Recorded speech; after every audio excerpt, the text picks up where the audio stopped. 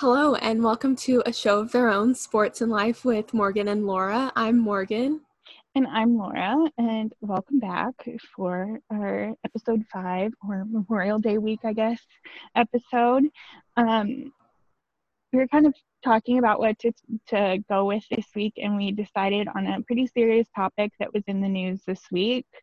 For those of you who don't know, Akim Aliu, who's a pretty central figure in a lot of the serious stuff that happened in hockey this year, posted an article to the Players Tribune about racism in hockey, and it was really thought-provoking. And so we wanted to have that conversation just about wider sports in general and racism. And obviously this is not just a sports thing, it's society. There's so many layers to this.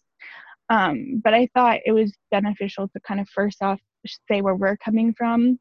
And I definitely have certain privileges. Obviously, I am biracial, but I'm very white passing, like very white passing.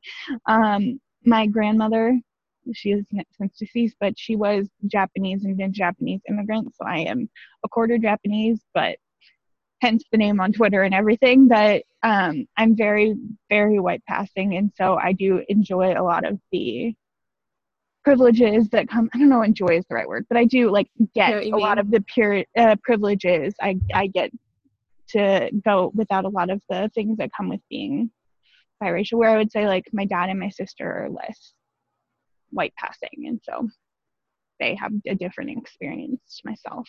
And then obviously I have no African American in so that I have no experience at all, because it is definitely it's way different from the different races. So yeah, and my privilege, I'm straight white female. I mean, and we're gonna get into all the different minorities within sports, and with hockey is for everyone. I mean, I've only followed hockey for 2 years, but my understanding was it was for LGBTQ, not awareness, I don't know what word I'm saying, inclusivity, and where all that comes in. I like to consider myself an ally, so and I know you do too, so I think that's where we're coming from with this, as far as talking about it, is from an ally perspective, and how even we could do better, and obviously sports as a whole. And this is something that I've always kind of think is important to say, because I think some white people have this tendency when someone says something to them, oh, I don't like this is a little insensitive or whatever, or even saying this is a little racist, they think that you're then calling them a racist. Right. And you're most people aren't, and most people of color, they just genuinely want people to try. And right. If you're trying, they have a lot of grace and understanding that society is a certain way.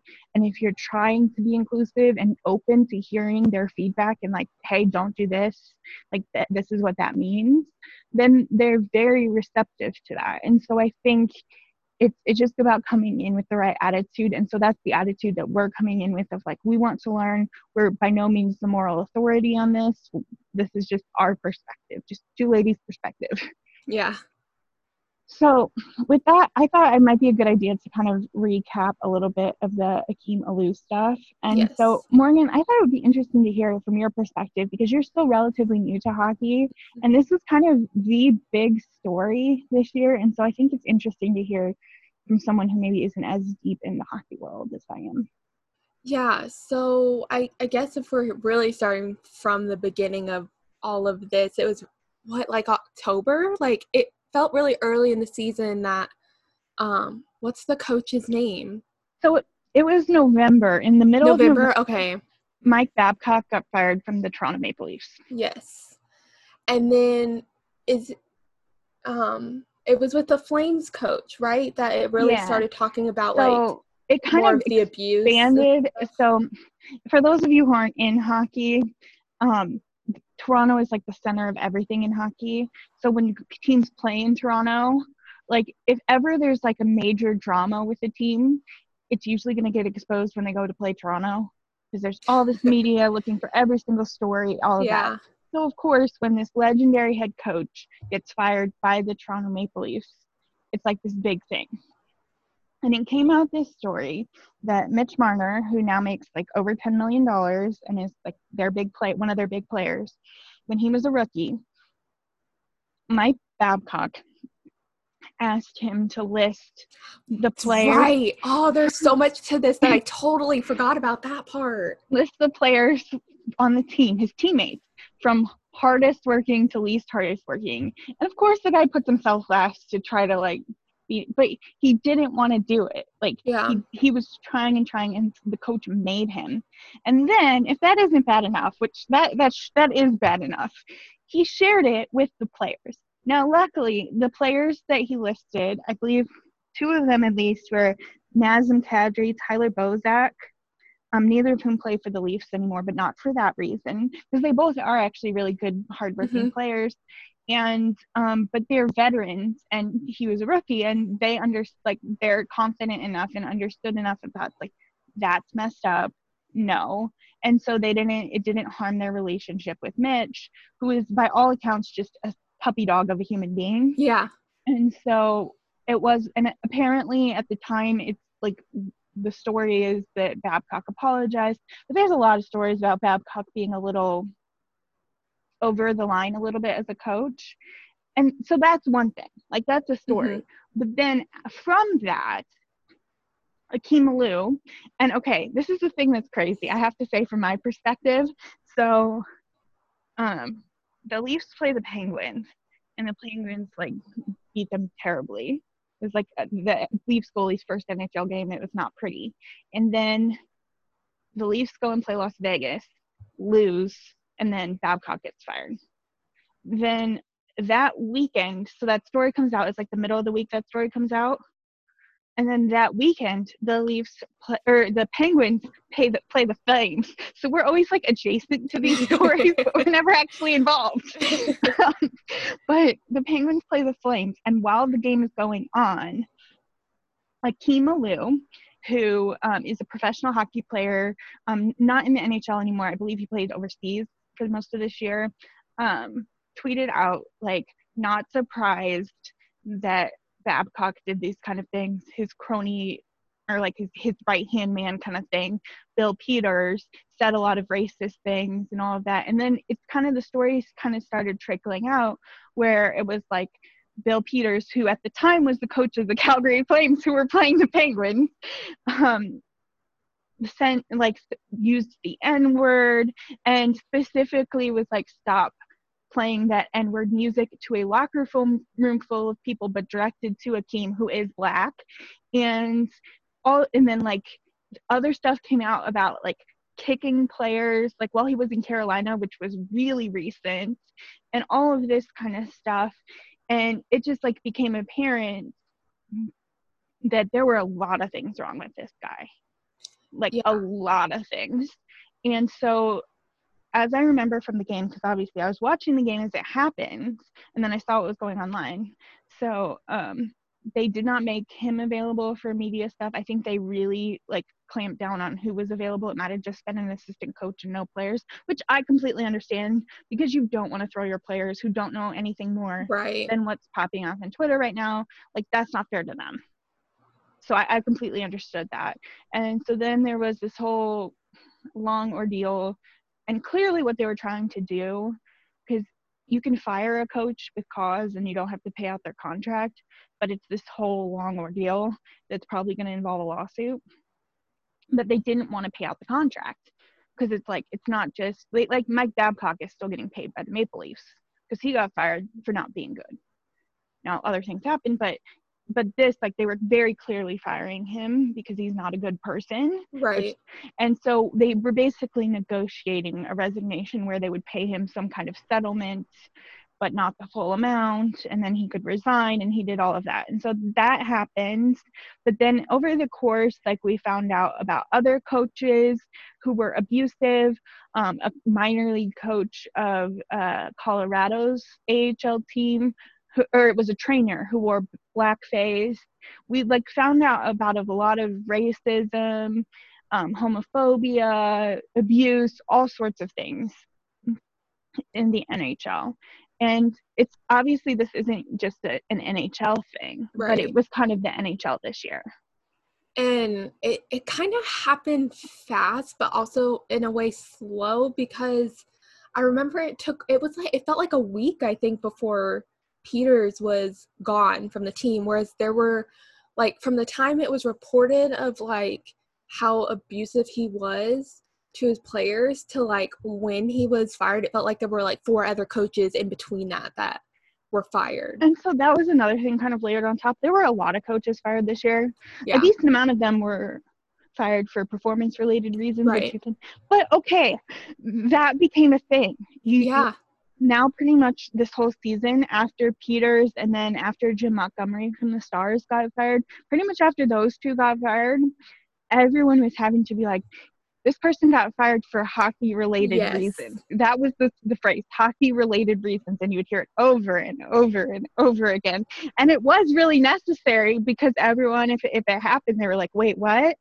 Yeah, and especially I feel like with Montgomery, because he was fired so like surprisingly and abruptly that it was like, what did he, like, immediately your brain went with all the other ones, you're like, what did he do? What was found out? And of course it was more personal for him and not anything related to like him towards his players. But it definitely, in those weeks during November to December, it was definitely like, okay, who's next? What's going to happen? Yeah, and I think that's kind of a bit where we are as a society, because I think this is something that's a little uncomfortable for people. Mm-hmm. And I mean, we talked about it a bit when we mentioned the Leipzig thing. There are certain things that no doubt we look back on and with hindsight say we don't talk that way now than we do, like as we did then. Like Right. The things we said then were wrong. We just didn't know it at the time. Because like I watched Gilmore Girls, and some of the jokes, I've been rewatching it, that's my quarantine thing, but some of the jokes they make, I'm like, oh my God, like yeah, gay stuff and like all of it, I'm like, they would like never. right. And but at the time that was totally mainstream. But then there's some of this revisionist history where some of the stuff, like it was in like the mid to late 2000s when Bill Peters said the N-word. That wasn't okay then. No. Like some of the things is very revisionist history of like, oh, like it's an old school kind of, it's like, no, that wasn't right then. If it got out then, that would have been a deal. And so I think you do have to, there is a line of, okay, stuff we've learned since then, and we have to give people a chance to grow. Mm-hmm. And stuff that was wrong when they said it, and they haven't grown at all. Like Peters proved that. Like it was 2 or 3 years ago when he was abusing his players. Yeah. Like, hasn't learned. And even if he wasn't, like the N-word has been wrong for so long that it's right to have a punishment for that. Yeah. And we'll get into it more as we get on to like the more current things this week, but there's definitely a difference that some people haven't like accepted. There's a difference between like quote unquote locker room talk and like a team just like joking around with each other where everyone's in on it.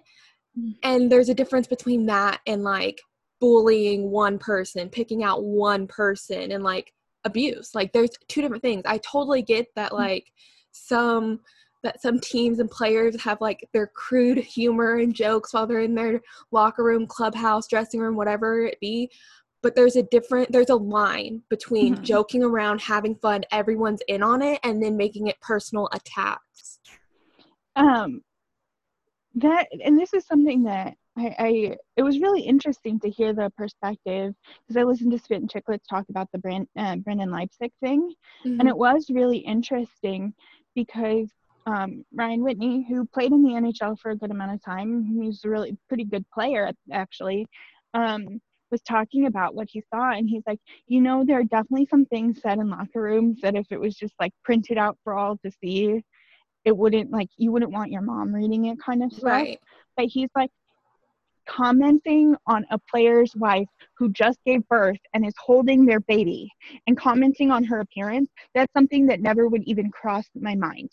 Yeah. Like, it's not even like, oh, I would think it, but I wouldn't say it. No, it would never cross my mind. So how, like that's not locker room talk. That's not boys will be boys. Like, and I have an issue with that statement. Same. Anyways, yeah. But even if we're going to accept that there's like, and I definitely understand, like, shit talking happens. Yeah. Like, I think that happened last year, maybe, or 2 years ago, when the Ottawa Senators were absolute trash. And an Uber guy filmed them. Yeah.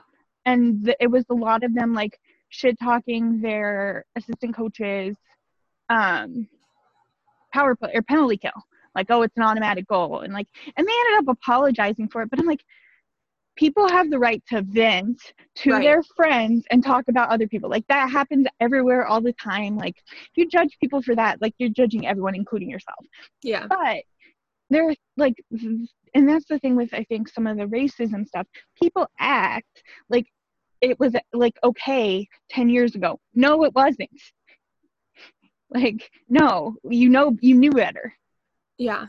And that's, I think when all of this was talked about in November about like abuses in hockey based on like coaches to players, the conversation felt more like with fans and writers, not necessarily players talking about it, which I get. They're in the middle of their season, like they don't want to talk about that and like get off, but it's an important topic to talk about. And so I think that's why I really appreciated Akim's Players Tribune article this week, because it was necessary. And even to me, it like opened up my eyes too, because it's like, I will never know what it's like to be African American. I will never know. So to hear it from someone like that, you can't. And I feel like a lot of players somewhat subtweeted or whatever about it. And they like kind of like toss it aside, like, well, we didn't go through that, so whatever. And it's like, but yeah, you didn't go through that. Like, look at your skin tone. You're never gonna, like, I'm never gonna be able to fully understand that, but I can empathize and like. And I also think it's a place of privilege to be able to say, oh, I don't want to talk about it. Like, I want to focus on hockey. Yes. Like, I'm so into the season. Because that was something Steve Dangle mentioned, that like a player, and he didn't tell who, which is a good thing. Like, it just told him personally. It's like, yeah, like, we know when something like this happens, when the Bill Peters happened, a bunch of us players of color knew we're getting calls for statements and interviews. Because it's like, oh, who are the black people in the NHL? They have to have an opinion. And it's like, obviously for them, a lot of them really do value that and having the ability to have a platform to educate people. But they never get to take a break from that. Like, the white players have the privilege of being like, oh, well, like, it's the middle of the season. Like, worry about that later kind of thing. And I do think that was something. So I guess because we were kind of talking around this, the article was so fascinating, and it went into some things that actually were public knowledge. The whole incident in junior, where like the guy who ended up playing the NHL like beat him up and stuff, and then he got traded and all of this, and like he was booed and basically forced out of that team for not wanting to do hazing stuff. And that is a reality. Not, and it kind of, it does, I mean, I think there most certainly was a racial element to it, but that transcends race. There is a huge hazing problem in junior hockey, but there's a race problem in junior hockey, and especially in Canada, with like Native Canadians, that kind of thing. There's a lot of different kinds of racism and stuff in Canadian junior hockey and youth hockey and all of that kind of stuff.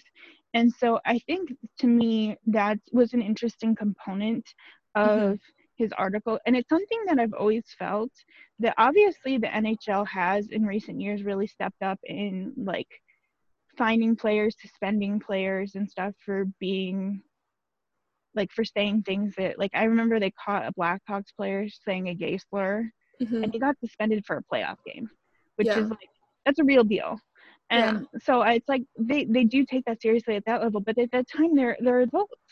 They're like, so much of their attitudes have been formed, and it's like where it's really fostering, where it's really like growing and spiraling out of control, there isn't that accountability. And obviously for a 14-year-old, accountability looks different than it does for a 20-year-old, but that doesn't mean there's no accountability, or it shouldn't mean that there's no accountability. Yeah. And one thing that like really struck me with Akim's story, because he named several incidents and like very specific and detailed, and he talked about how the one player like hit him in the mouth with his stick, and it was like for like literally no reason, and it knocked teeth out of his mouth, like, and he was talking about how he literally had to like pick them up off the ice, and that visual just like burned in my brain, because I can't imagine going somewhere, doing something that you love so much and being scared to go do it because you know other people don't care about you and will hurt you. Like, that's just so jarring. And I think that really hit me, because it's one thing to like, not that verbal abuse is any less than physical, but it feels like it's one thing to yell at someone and like call them names, and then to like just for no reason just shove your hockey stick in their mouth. Like, that just feels so deeply personal. Mm-hmm. And like it also to me comes back to the thing of like hurting someone like physically, like so you can see it, so they have to see it, like they look in the mirror and they see their teeth are gone, and like there's just something about that just really like shook me. And my first thought was like, where's the coach? And then my next thought about that was like, coach probably didn't care. Yeah, and this is the thing, like, in hockey there is fighting, but I think people get that twisted, because fighting, and the NHL is very strict about this, if you fight an unwilling combatant, which happened a year or two ago, they will kill you in a suspension. Yeah. It's like 10 games or something insane like that, because that is like, it's like against the guy code or whatever, like against the code or whatever they want to call it. But like, they are very specific about it has to be two willing combatants. And you do see that in practice sometimes, where a team is losing, tensions boil over, and the coaches do let two guys, not now they step in way before they win in a game, but they will step in eventually. But this was not that. Yeah. He like suckered him in the mouth with his stick. Like, Yeah. no, that, and so that's where it's like, that violates, like, whatever you think about it, like, it violates the rules of hockey, like, to just go after an unwilling combatant. And I think so. This is, I definitely encourage, we always speak highly of Steve Dangle, and his podcast is amazing. And I think it's always interesting when things like this happen in the NHL, because their producer, Jesse, is African American and a huge, or I guess African Canadian, and a huge hockey fan. And he is really profound and measured and just such a great deliverer of like the point of view. And he had a great point, because I do think sometimes then people who don't know much about sports or who just don't like sports will then take this opportunity to like use it to denigrate hockey, which if you read Akim's article, he wouldn't want that. Right. Because he loved hockey. The reason he did all of this is because he loved hockey. And so what Jesse was saying was that basically it is true that this isn't a representative of the majority of teammates you're going to come across. However, also true is that a few teammates like that make all people of color feel unwelcome. And I think that's the part that the other side doesn't get, like the not all men, or the not all white people, or the not all whatever, insert privileged position here, is that is true. And sometimes people do paint with too broad a brush, and that's important to say. Like, you have to speak in nuance, but nuance goes both ways. You have to say, even if it isn't all, one person with that kind of message makes so many feel unwelcome. Yeah. And that's why I think they lose it. That's where they don't see. Yeah. And I think it's important for us to speak up, not in a way of like talking over a minority at all. And like, I read somewhere that it's important to lift up their voices, but not like grab the microphone from them and like speak over it, that kind of thing. I'm totally paraphrasing that quote that I read, but so like I get there are some people who are like, well, it's not my job to talk for them, and it's like, no, it's not your job to talk for them, but like help them have a space to talk about what they're talking. Like Akim writing that article in the Players Tribune was like the perfect place, because I mean that's what the Players Tribune is for athletes to write their own articles and their opinions and stuff. But it's also like I feel like us talking about it helps, and I think there were a lot of players it seemed like that were just kind of like, well, that there's no, why is he talking about this? It's not like that, and that was years ago, blah blah blah blah blah. And it's like, speak on it as like, okay, I didn't know this was happening, but now that I know, maybe we should do something about it. Well, and that's the thing too, is until I think Robin Leonard recently retweeted something about it, but until he did, the only active player I saw say anything was Stephen Johns, who is a defenseman for the Dallas Stars. And I think he's making like $2-something million. And so he's not, I just say that to be like, he's not a superstar. Right. He's not a person who's like, he's not Connor McDavid, Sidney Crosby. He's not something like that, someone like that. And he just said something to the effect of like, there should be no place in this for hockey. Yeah. Like for the, like, and so just, and that is exactly what you're saying. If he retweeted it, so it's like sharing the voice and amplifying the voice and just expressing support without speaking over. Yeah. And I think that was a really good thing. But like some, saw you sent me something. It's like, it's the bare minimum, and we have to be like, oh, it's so amazing. But I think what made it amazing is the one guy willing to do the bare minimum is the guy whose position isn't guaranteed in the NHL. Yeah, he's not a superstar. Like you're Tyler Seguin, Connor McDavid, Sidney Crosby, insert player making a ton of money here, can say that and feel very assured that their playing time, everything like is all good to go. Yeah. And even like Stephen Johns isn't guaranteed a spot, and he missed the whole season because of injury, so it's not like the team would know what to do without him. So it's not like he's a great defenseman, but like the team could easily be like, well, we know how to play without him, so let's just cut him. Yeah, and so that's where it was kind of pretty powerful that he was the one. It's kind of sad, but yeah, it was also a pretty powerful statement. The thing that I really took away, like the one thing, obviously I took a lot away from it, but the one thing that like really stuck with me, and it was something that, and this is where I think listening to minority voices is so helpful, because it's something I've always had a problem a little bit with Hockey is for Everyone, but I didn't really know how to like describe it.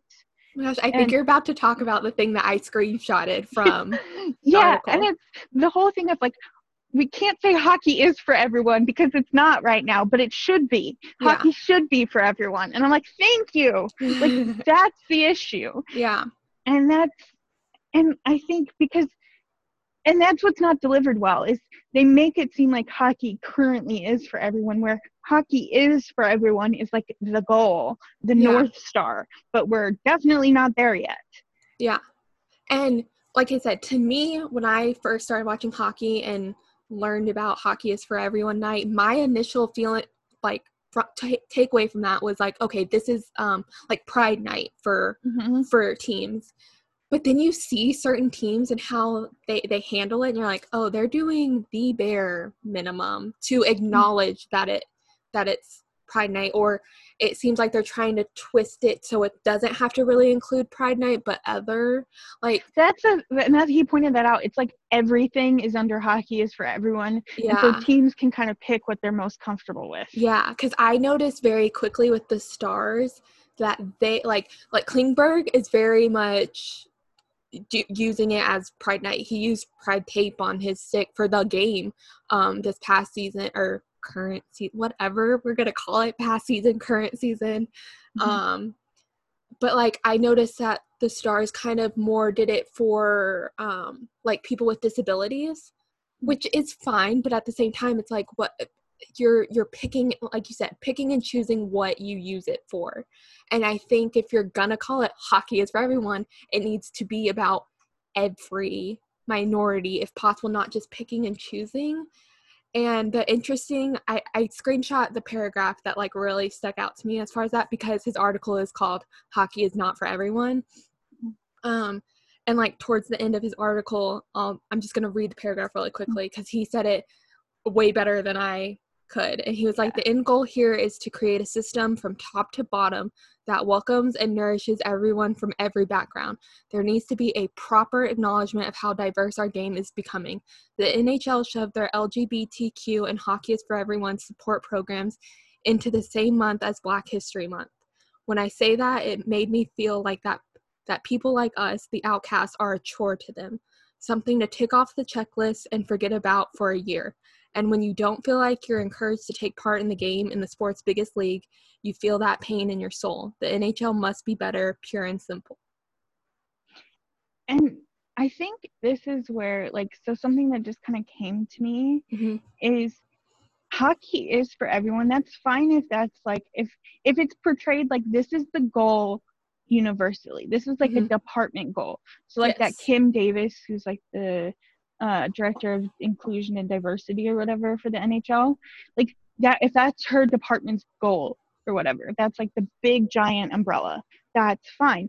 But then there should be all of these sub initiatives. And it's fine if, like, I kind of am a little over how like everyone has to do purple jerseys for cancer, and then everyone has to do camo jerseys for like everyone has to do everything, but then it loses its impact because they're just basically like the NHL is sending them stuff, they're throwing it on their players, auctioning some stuff up and calling that good. Whereas if each team maybe didn't do every single group but did a lot of them and found their own initiatives within that, I think that's so much more powerful because it's more personal. And did it for more than one night. Because that's the other issue, is it feels like, okay, we're going to talk about this for one night, we're going to make it really important, and then tomorrow it's back to whatever. And it feels so weird that it seems like teams just, they do squish in Hockey is for Everyone night within one like month or 2 month periods, when it's like hockey is on for like 6, 7, 8 months if they're in playoffs. Like, spread it out a bit and like make it a season-wide thing rather than just like, okay, one night it's going to be this team, next night this team, and then once your night's over with, we'll never talk about it for the rest of the season. Yeah, and the thing I think too is it's so important to empower players, because like Braden Holtby is someone who comes to mind who's super passionate about pride. So, and it's his wife is really passionate about it too, so they're like super involved with it. He's always raising money, involved in that, all of that kind of stuff, and like fostering that such that any player who wants to do an initiative is free and feels celebrated when they do something that isn't super common. So I think that is an important thing. And I will also say, because obviously we're talking a lot about issues and stuff like that, I will say something that has really stuck with me pretty much since it happened was an incident that happened in Chicago. And fair warning, I am not a Chicago fan, so it takes a lot for me to say nice things about them. But they were playing the Capitals in Chicago, and a Black player, Devontae Smith-Pelly, got a penalty and was in the penalty box. And all you see on TV is he just turns around and starts like yelling at someone in the crowd in Blackhawks jerseys. Well, then after the game, and it was corroborated by the attendant too, so like everyone around them heard it, these people turned to him, this couple turned to him, and as he was in the penalty box, just started chanting basketball. And it's like, oh, come on. And so, of course, once it came out, like the Chicago and the United Center banned those people, took away their season tickets. They're not allowed at the United Center for Bulls or Blackhawks games. All of that is well and good. Jonathan Taves, who's I think quite an eloquent speaker and does speak out about some social stuff, gave some really good comments about that and stuff. But the thing that I thought was most powerful is a writer for the Chicago Tribune was like, this sucks. Like, this is horrible. And Devontae Smith-Pelly was made to feel not welcome by Chicago. Like, it's two people, but he would be very well justified to feel that way about Chicago. So I want to do something about that. And so I'm going to donate some money, and he can pick the charity that it goes to. And I'm asking any readers to join me in this. And they raised $20,000 in like Wow. less than a week. And Devontae Smith-Poutley was very gracious, very touched, said a lot of nice things, and then chose a program in DC that supports hockey for people who don't have access to it, for minorities, that kind of stuff. And so I think that is a great way to handle it. Yeah. Because you're not only just saying this is crap, like that should not happen, Yeah. but you're saying, instead of saying, okay, you shouldn't be made to feel not welcome, you should also be made to feel welcome. Like Yes. there's two things Yeah. there. And so I really, really like that response. Yeah. And because I know we're also going to talk about baseball stuff too, but that reminded me, I think it was last season. It might have been 2 seasons ago, but I think it was last season. There was a lot of talk of, I don't remember which state. For some reason my head is telling me Yankee Stadium, but I could be wrong, that there were players, African American players, that would go there and feel very unwelcome and it was outfielders a lot, because they would be out there and they would have people in the stands, and if you're in the front row of the outfield stands, you're fairly close to the outfielders, like they can clearly hear you.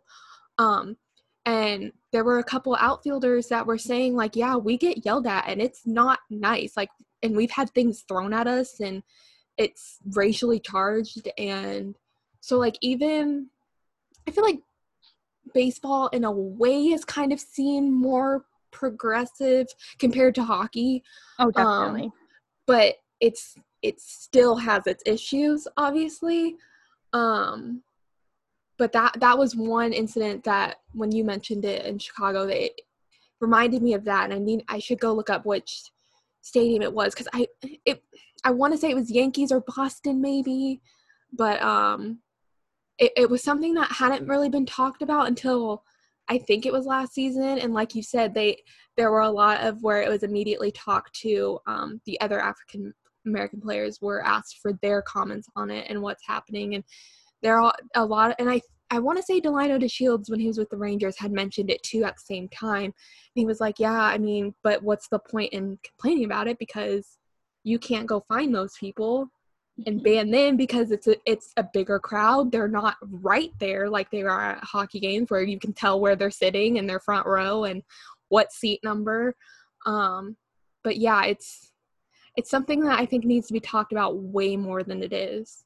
And I will add, this is another thing that I got from Jesse from the Steve Dangle podcast, who kind of drew my attention to something. So one thing I had seen previously that I had seen all over Twitter and stuff was, what's his name?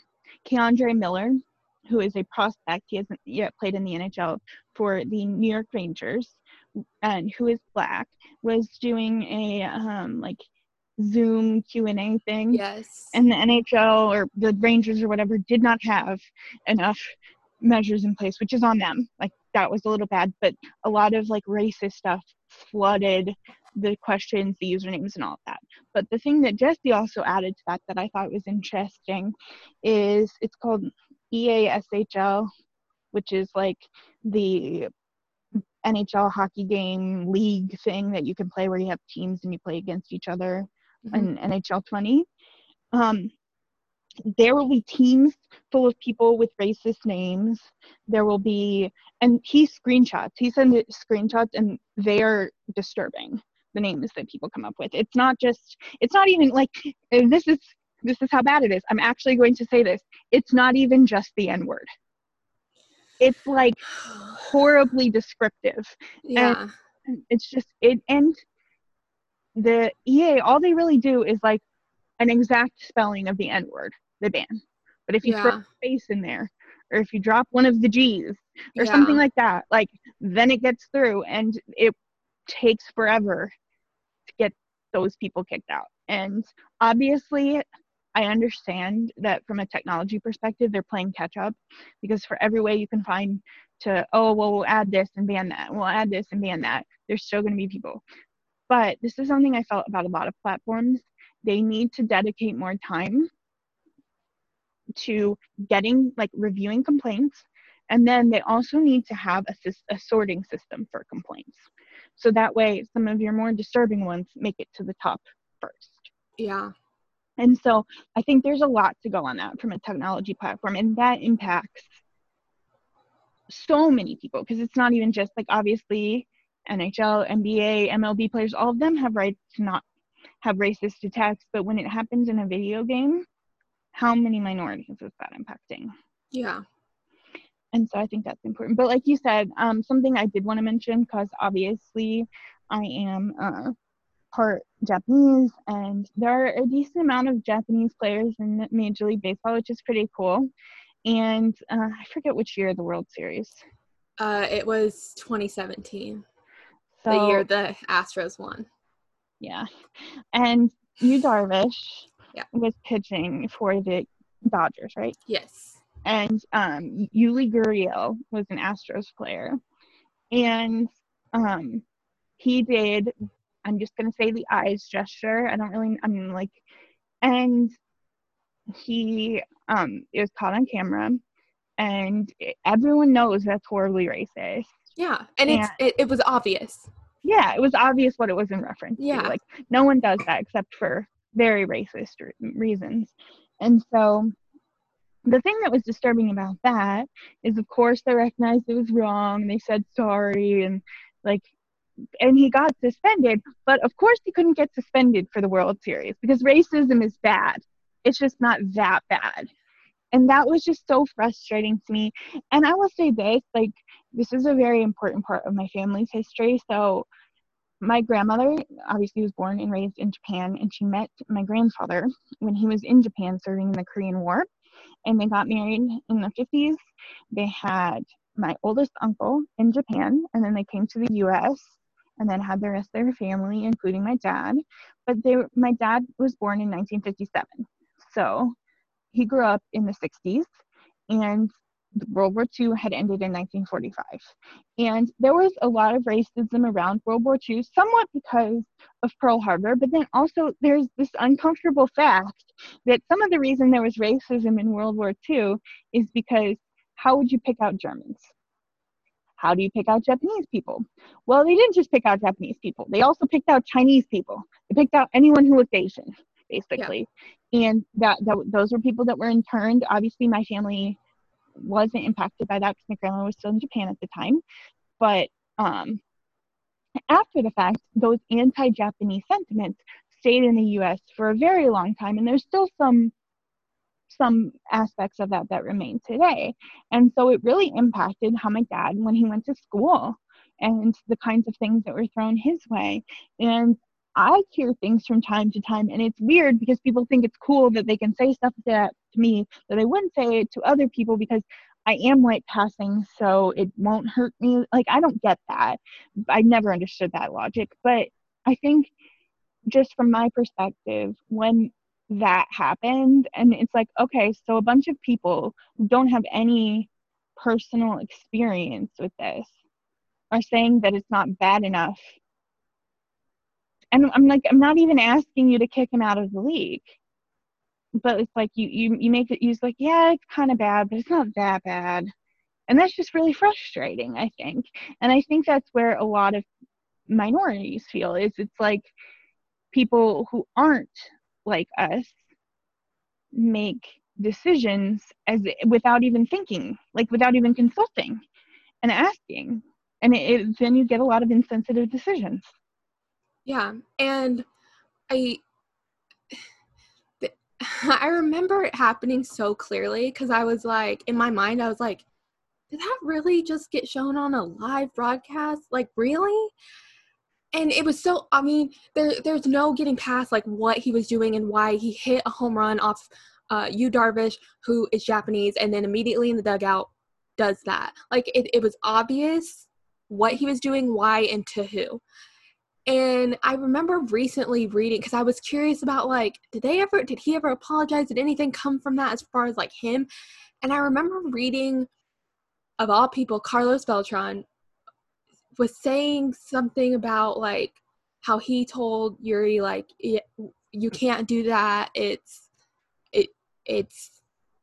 I don't even know if he said it was just inappropriate or whatever, but I remember him saying like, he made an excuse for Yuri. He was like, well, he's not from here, so he doesn't, he made it like a cultural thing. Like Yuri didn't know that was offensive. And in my mind, I'm like, okay, so then why did he do it though? Because context tells me that he knew what he was doing and why, and that it wasn't like a funny thing to do. It wasn't like I've never seen anyone else do it to celebrate a home run off Yu Darvish or anyone else.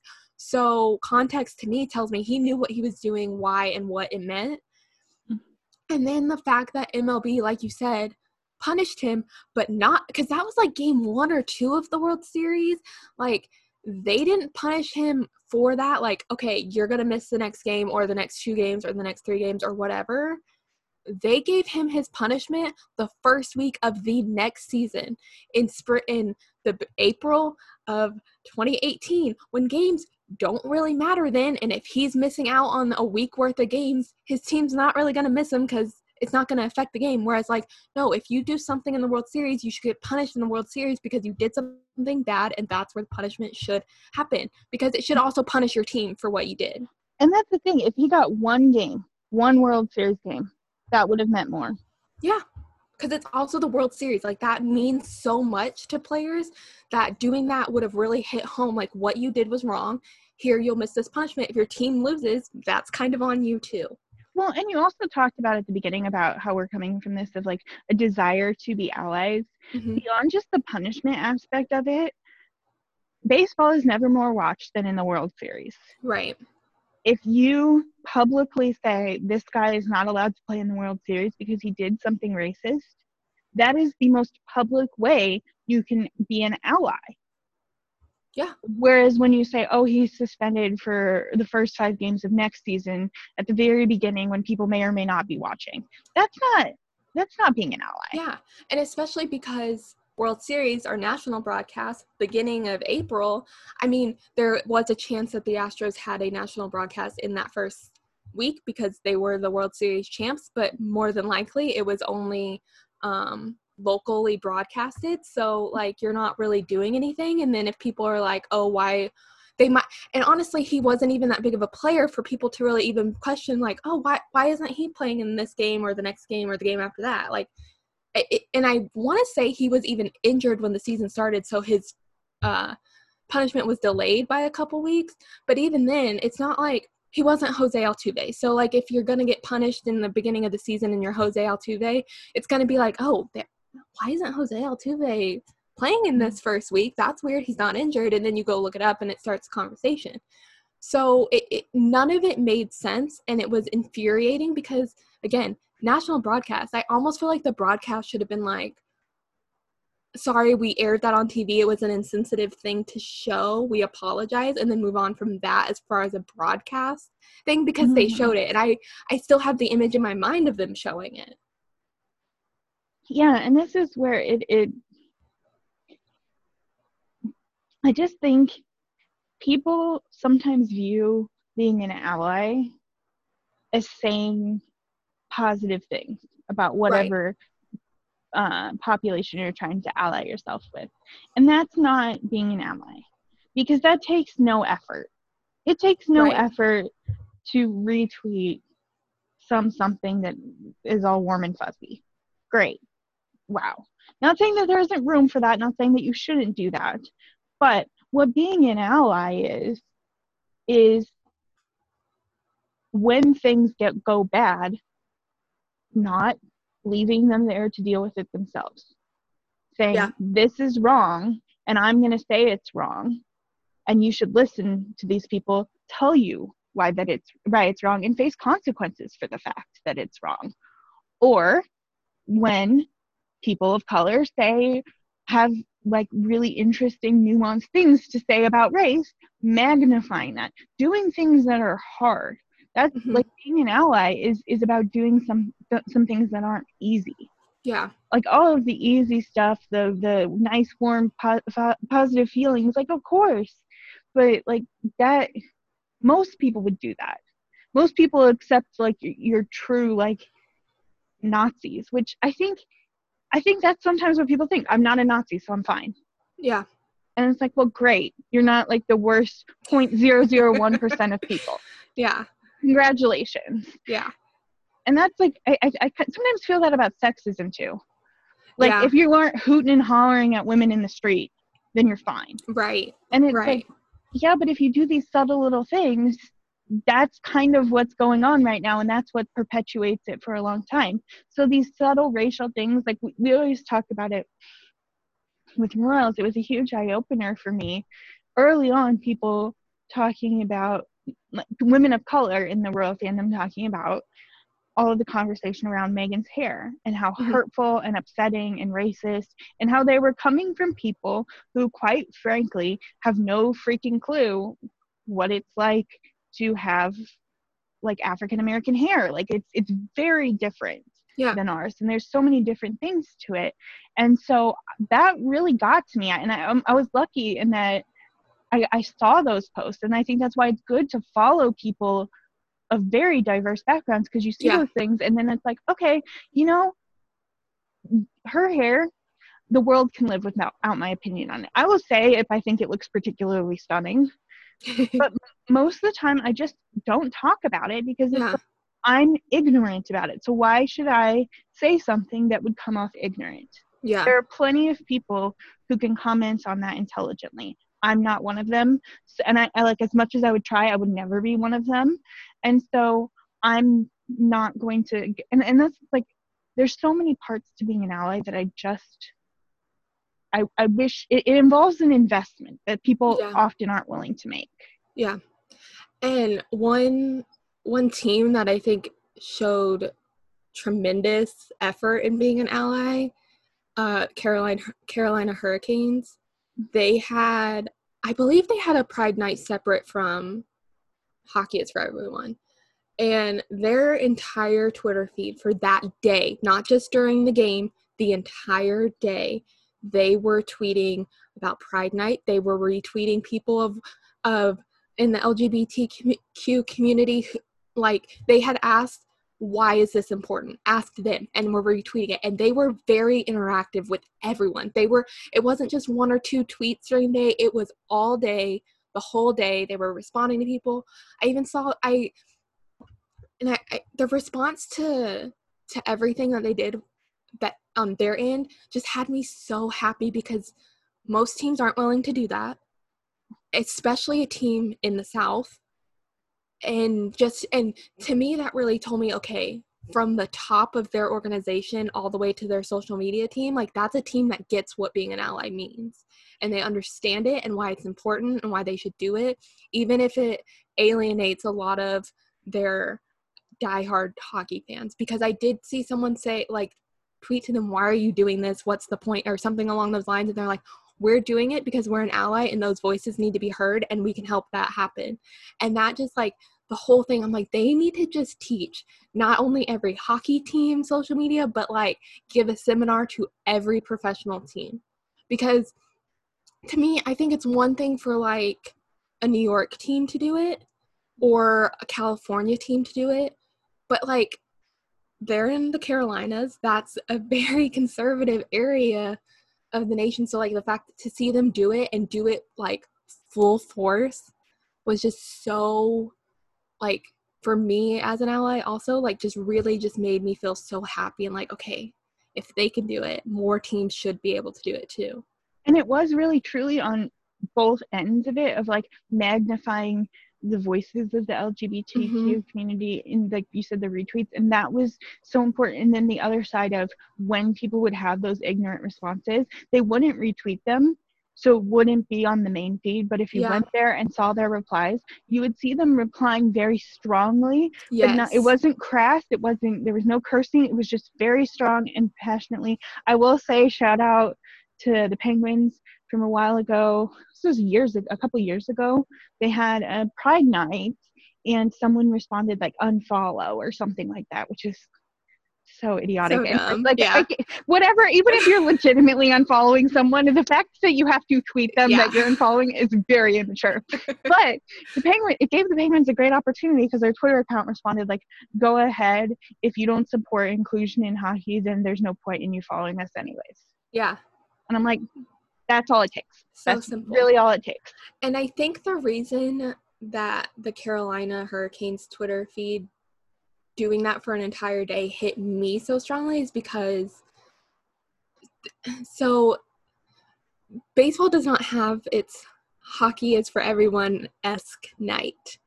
They do pride nights, but it's not a mandatory thing.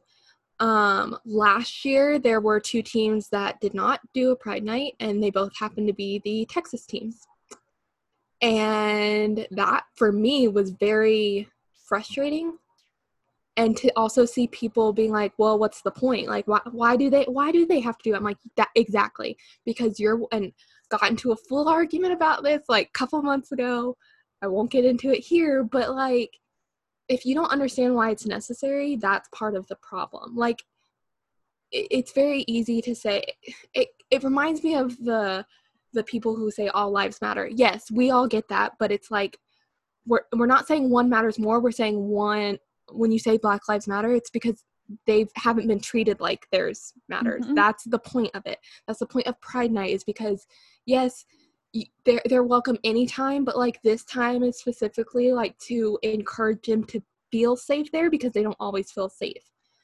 And this season, every team in the MLB was going to have a Pride Night except the Texas Rangers, which made me annoyed. Honestly, I think the Astros did it more of like a trying to get people to come to their stadium because of their cheating scandal. That's what it felt like to me. But, I was just happy they were at least doing it. The Rangers refused to do it. I want to say they haven't done one since like, I think 2004. And even then they called it Gay Day, which like, it problematic. That's horrible. Yeah.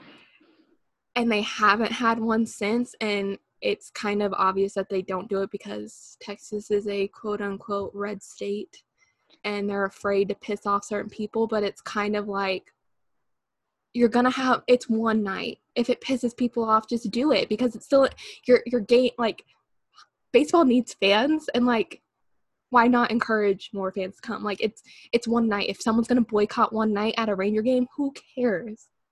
Well, so that's actually a parallel I wanted to draw, because this is a rant I have a lot of times. Mm-hmm. And I think it kind of draws in there of like, people don't understand that like, we're trying to, especially hockey and baseball, for different reasons. Hockey's always been the 4th biggest, and baseball kind of has an aging population of fans.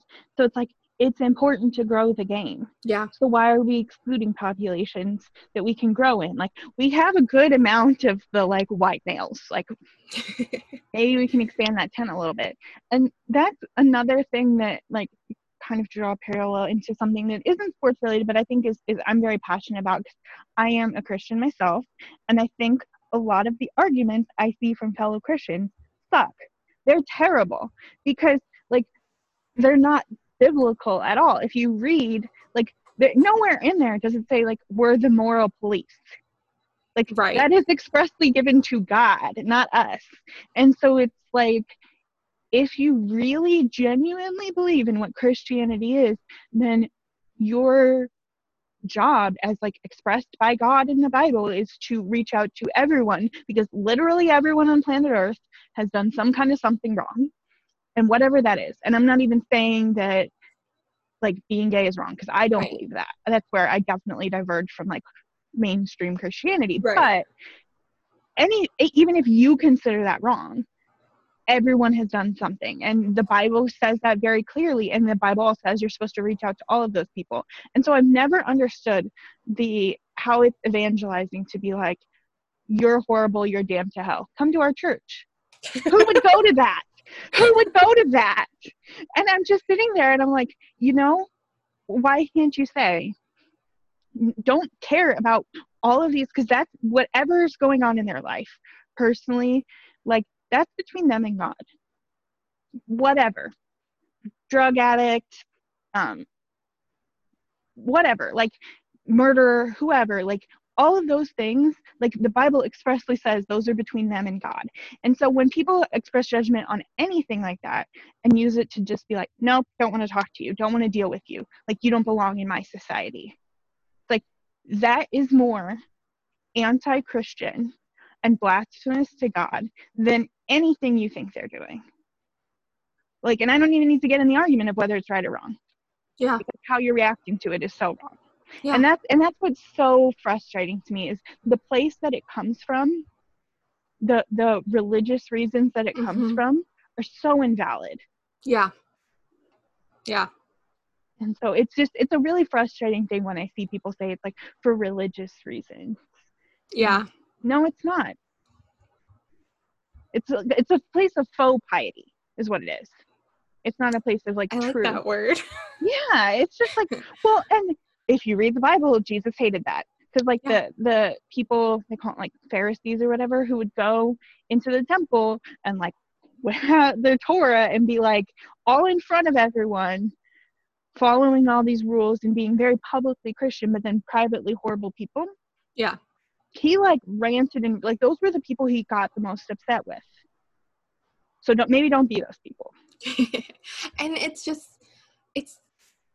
maybe because I was just raised to be like compassionate that it's so weird to see people get so mad at like just asking for one night to be extra inclusive and like publicly inclusive and outspokenly inclusive. Like I've never understood why that's the problem. Like, because one argument I saw someone make to me was like, well, it's because you and I have used the term gatekeepers quite often.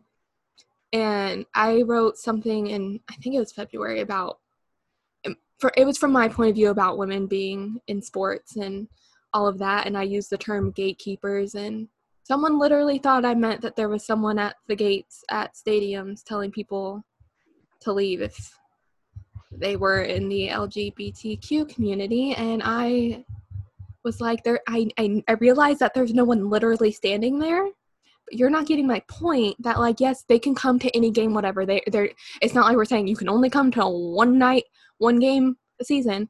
It's just saying like it's just being outspoken and like just saying, okay, you're totally allowed here, but this is like your day to really like feel safe and like accepted. Like, and I realize how bad it sounds to say that like it's one night that you're publicly accepted and everything, but like those nights are important, and I wish it was more than just one night that they did it, because you know they have like first responders night and firefighter night and all those other nights and stuff, and they do like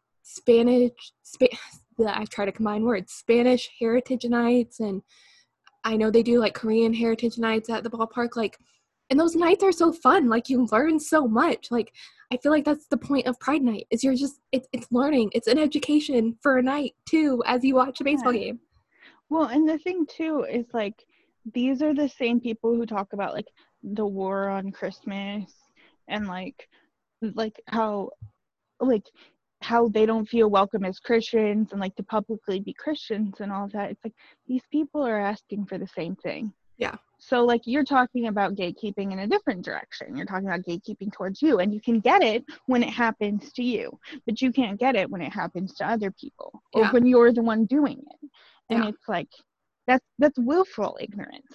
Yeah. And there's like I have no compassion for that. I have no time for that, because there's genuinely, and I'm sure I have this, some ignorance that's just like coming from a place of privilege, of a place of I don't know what I don't know, and I'm trying to figure things out, but there's always going to be lapses, and that is one. And of course, when those things happen, people still have to apologize. They have to learn and grow. But as far as from my perspective, that's something where it's more forgivable, where I do want to like work with people, whereas people who don't want to know, who don't want to learn, and it's like most like people aren't asking you to be perfect, right? They're just asking you to be open to grow. Yes I think that's like nail on the head. Like, just be open to understanding and learning. Yeah, and so there's just so much here, and I think the important thing is, obviously this is like, we chose this theme for this week because of Akim Aliu's article and the impacts that it made and the reactions and all of that. But this is not we talk about this. It's kind of, we're not doing the Pride Night thing where we talk about this episode and then it never comes up again. Because this is going to come up again in different sports, in different ways. Like, this is a topic, and this is why we said sports and life, because we wanted the freedom. And we also, like, we wanted to say from the jump, this is not a show that will stick to sports. Yeah. Sports doesn't stick to sports. It's not as if we just get out on the playing field and do whatever sport and then just forget the world exists. Because if that was the truth, everyone would, like, all of these games would just happen because coronavirus doesn't exist, because only sports exist. That's not reality. And so that's, I think it's an important thing to say, is like, going forward, that this is going to be something that comes up again. Yeah, for sure. If you don't like it, there's the door. Like, sorry, not sorry. It would be so boring if all we did was sports, because literally this podcast wouldn't happen because there are no sports right now. Yeah, and it's just like, how many times do you want us to hear us say, like, to rant about, which, I mean, we will do an episode on Hints and Gurianov's, like, playing time and stuff like that, but how boring would that be? By the way, so just total aside, I came across that Dimitri's tweet today where it's like a tweet of a Gurianov to Hints pass, and it was so beautiful and speedy and all of that.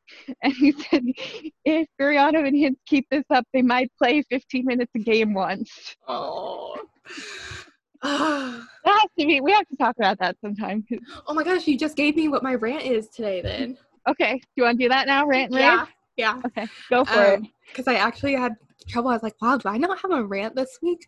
And I think it was this week that it was tweeted, but I think it was on this. It was either Stars, Fox Sports Southwest. One of them tweeted a quote from Rick Bowness. I had to think of our current head coach. And basically he was talking about how good Gurianov and Rope Hints are, and when the season comes, or if the season comes back, they'll get more playing time.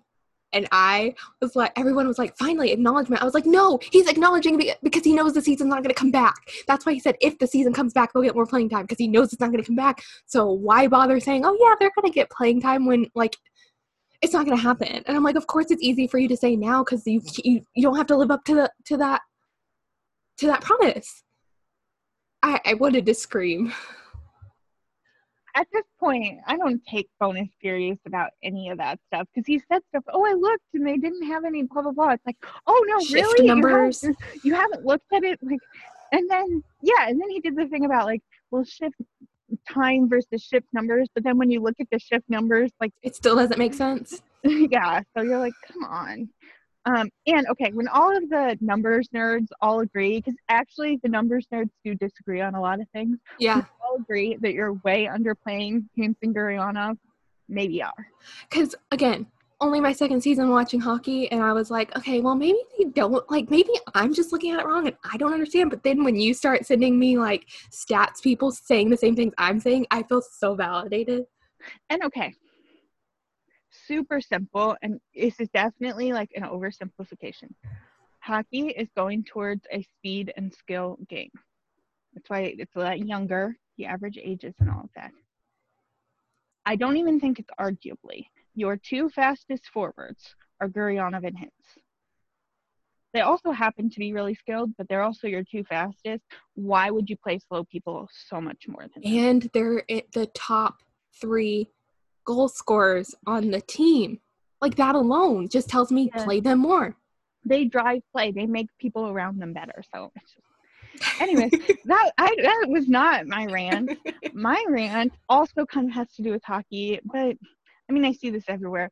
So you seeing all of these, like, return to play formats, and the NHL is actually starting to, like, approve one. And the basic format is, I think there'll be 24 teams. The top 4 from each conference, so 8 total, of which the Stars are one for the West, those 4 are automatically in and will play each other for seeding of the top 4. So those 8 teams are in no matter what. They'll just like decide seeds playing each other. The next 16 are, I guess, technically in the playoffs, but they're not in the first round per se. They play each other as play-in games, so it will go from 16 down to 8. So we have 8 that are automatically in and 16 that have to play for 8 spots. I see people. This isn't fair. Well, no, duh. Whatever they did wasn't going to be fair. Even if we just did the top 16 in points percentage. Well, strength of schedule. Well, not everyone's played the same amount of games, and if they played a couple more games, their points percentage could change, and all of this kind of this stuff. Whatever they did, if they played out 82, they can't play out 82 games. Yeah. That's not realistic. And then, because then you'd be asking the Detroit Red Wings, who are already not even just practically eliminated, but mathematically eliminated, to come back after months off and play games as if they matter. No. They just came back and just won all of the rest of their games. But it's like they wouldn't even try. they like have all of their, like, call up all their AHL players who aren't young, who are the older guys, and just throw them out there and whoever, because they don't care, because they're already out and they've been off for 2 months. They're not going to want to come back and do a training camp and be isolated from their family. No, come on. So nothing you do is going to be fair. You have to acknowledge that from the outset. Now, I do see the point that 24 seems a little excessive, but you have to think about it from the NHL's perspective. They're losing a ton of money. From 22 to 24, who are the 2 teams added? The Montreal Canadiens and the Chicago Blackhawks. 2 of your richest teams, original 6, having them in the playoffs, even if they lose in the first round, makes you a lot of money. The chance that they beat, and one of them will play my team. Like, if it was 22, my team would get a bye. If it's 24, my team doesn't get a bye. So I have the biggest reason to be upset by this, and I'm just not. Because it's like, nothing was going to be fair. Of course, they're going to try to make the most money. Live with it. Like, so that's my rant. But it's just, I hate people who do that. It's not fair. Yeah. Well, of course. Just be happy you might get hockey back. Yeah. So now it's Brave, and we've done a lot of ranting this show, so that's most shows. So it's nice to end on a positive note. I was trying to think of what I wanted my rave to be, but I decided I would go Royals, because I haven't really talked about Royals in any of the episodes, I feel like. Except the first episode where I mentioned I liked following the Royals. So I mostly follow the British Royals. Mostly because Kate's hair is flawless and I want her closet. But I like seeing all of their like Zoom conferences and that they post the videos. And the one they did this week was so cute and I loved it so much. So Will and Kate called bingo for I think it was like a nursing home, assisted living kind of situation. I also want to say senior citizens have like a special place in my heart because my mom worked at a senior recreation center for a number of years when I was in elementary school, and I'd always go up there. They taught me how to play pool, and they played bingo every Wednesday. So this like really like hit me, and I was like, oh, this is so fun. The thing that really like made me so happy, and I watched the video was like 40 seconds. I watched it like way too many times. I guess they play bingo a little differently there than they do here because, or maybe there's variations of bingo, I don't know, but there were no letters involved in this bingo. It was just numbers. And the thing that I loved is that they had like rhymes for every number they called, and it felt very British. And the one that stuck out to me was when Kate called 62. She said 6 and 2, tickety boo. And with her accent, I was like, that's like quintessential British right there. Like, you have to go watch it if you're interested in I just like hearing accents in general, so that's why I found it interesting. But it was just so like adorable that they had rhymes for everything. And then they talked to one of the ladies living there, Joan, and they asked her how they did, and she was like, it was good, not as good as it should have been, but good. And immediately I was like, yep, that's how all seniors react. They will tell you the full truth. the Zoom calls are awesome. They're And so some of the, like, fun. not even just royal, but like some of the funny moments that people are getting is Yeah. so great. So yes, definitely a big fan of that. Mine is a little older that I meant to do forever ago when I first saw it.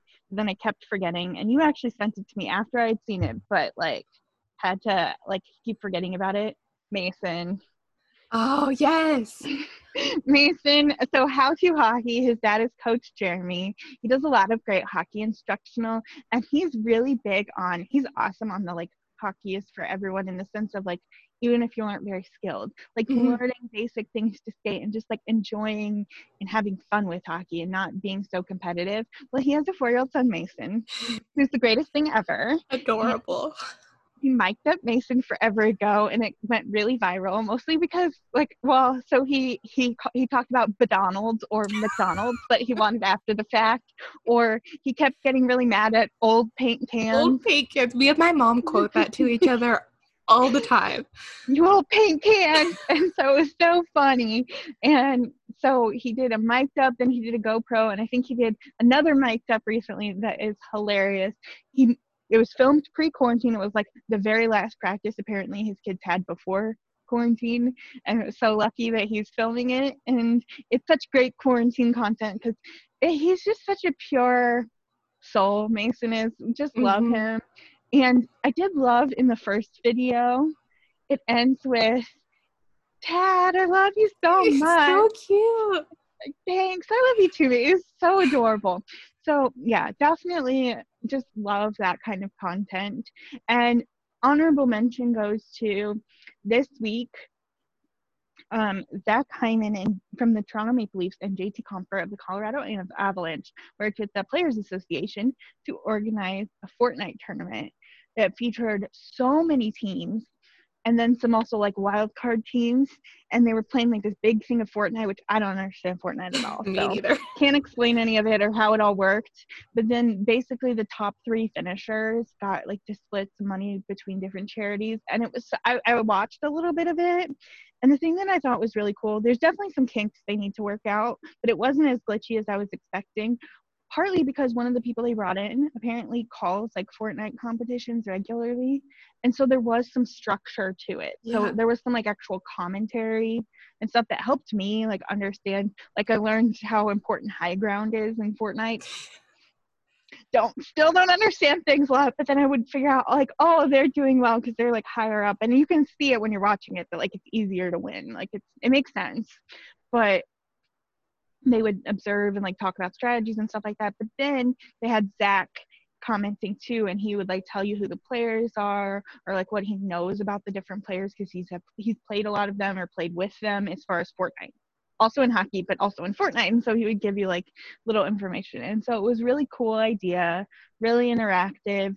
And then it was cool to see all of the different charities, a lot of them centered around like food banks or hospitals or that kind of thing. And then shout out to my Pittsburgh Penguins who finished second. And I think they got 60 grand that they donated to a Pittsburgh, I think it was like the UPMC Alzheimer's. Oh, I love stuff. that. So I thought that was really great thing. So thanks to them. It was Zach Aston Reese was our captain, and then we had Brian Dumoulin and Brian Rust. But special shout out to Zach Aston Reese because the stats nerds, they say if the Selkie for best defensive forward actually went on defense, whereas it's currently awarded to basically the best defensive forward who also happens to score a lot of points, because apparently offense matters for defense. But if it was just purely on defense, he would apparently be a finalist. So he's a very good defensive forward. So shout out to him for being underappreciated and also for being our team captain for Fortnite. So there you go. And I'm sure there's more of that stuff to come. And I know MLB is doing one too. Oh, they are? Tournament. See, well, more than I don't do. know. I don't know if they're doing Fortnite, but they've done like different tournaments and stuff like that. They did MLB The Show tournaments where players played themselves, but like they did it in like April and they finished at the beginning of May. I was like, you need to drag this out. More stuff. Yeah. Like Spin Chicklets is doing one, And it's really fun because like the players will play as their own teams, and they're getting like some media personalities and some players. And then like on one they had Keith Yandel, who's hilarious, from the Florida Panthers, call in, and he like challenged Austin Matthews live on air. And so Austin Matthews tweeted and was like, what time? And so then they were this week and they had a bet, and it was awesome. So the bet was, the next time, if Austin won, then the next time Florida was in Toronto, Keith had to walk Austin's new dog.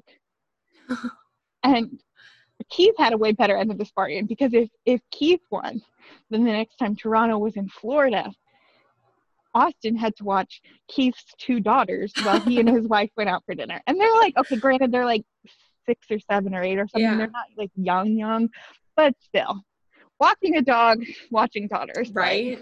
But Austin won, so. So there you go. So just fun stuff like that. There's always fun content during quarantine, and I do appreciate that.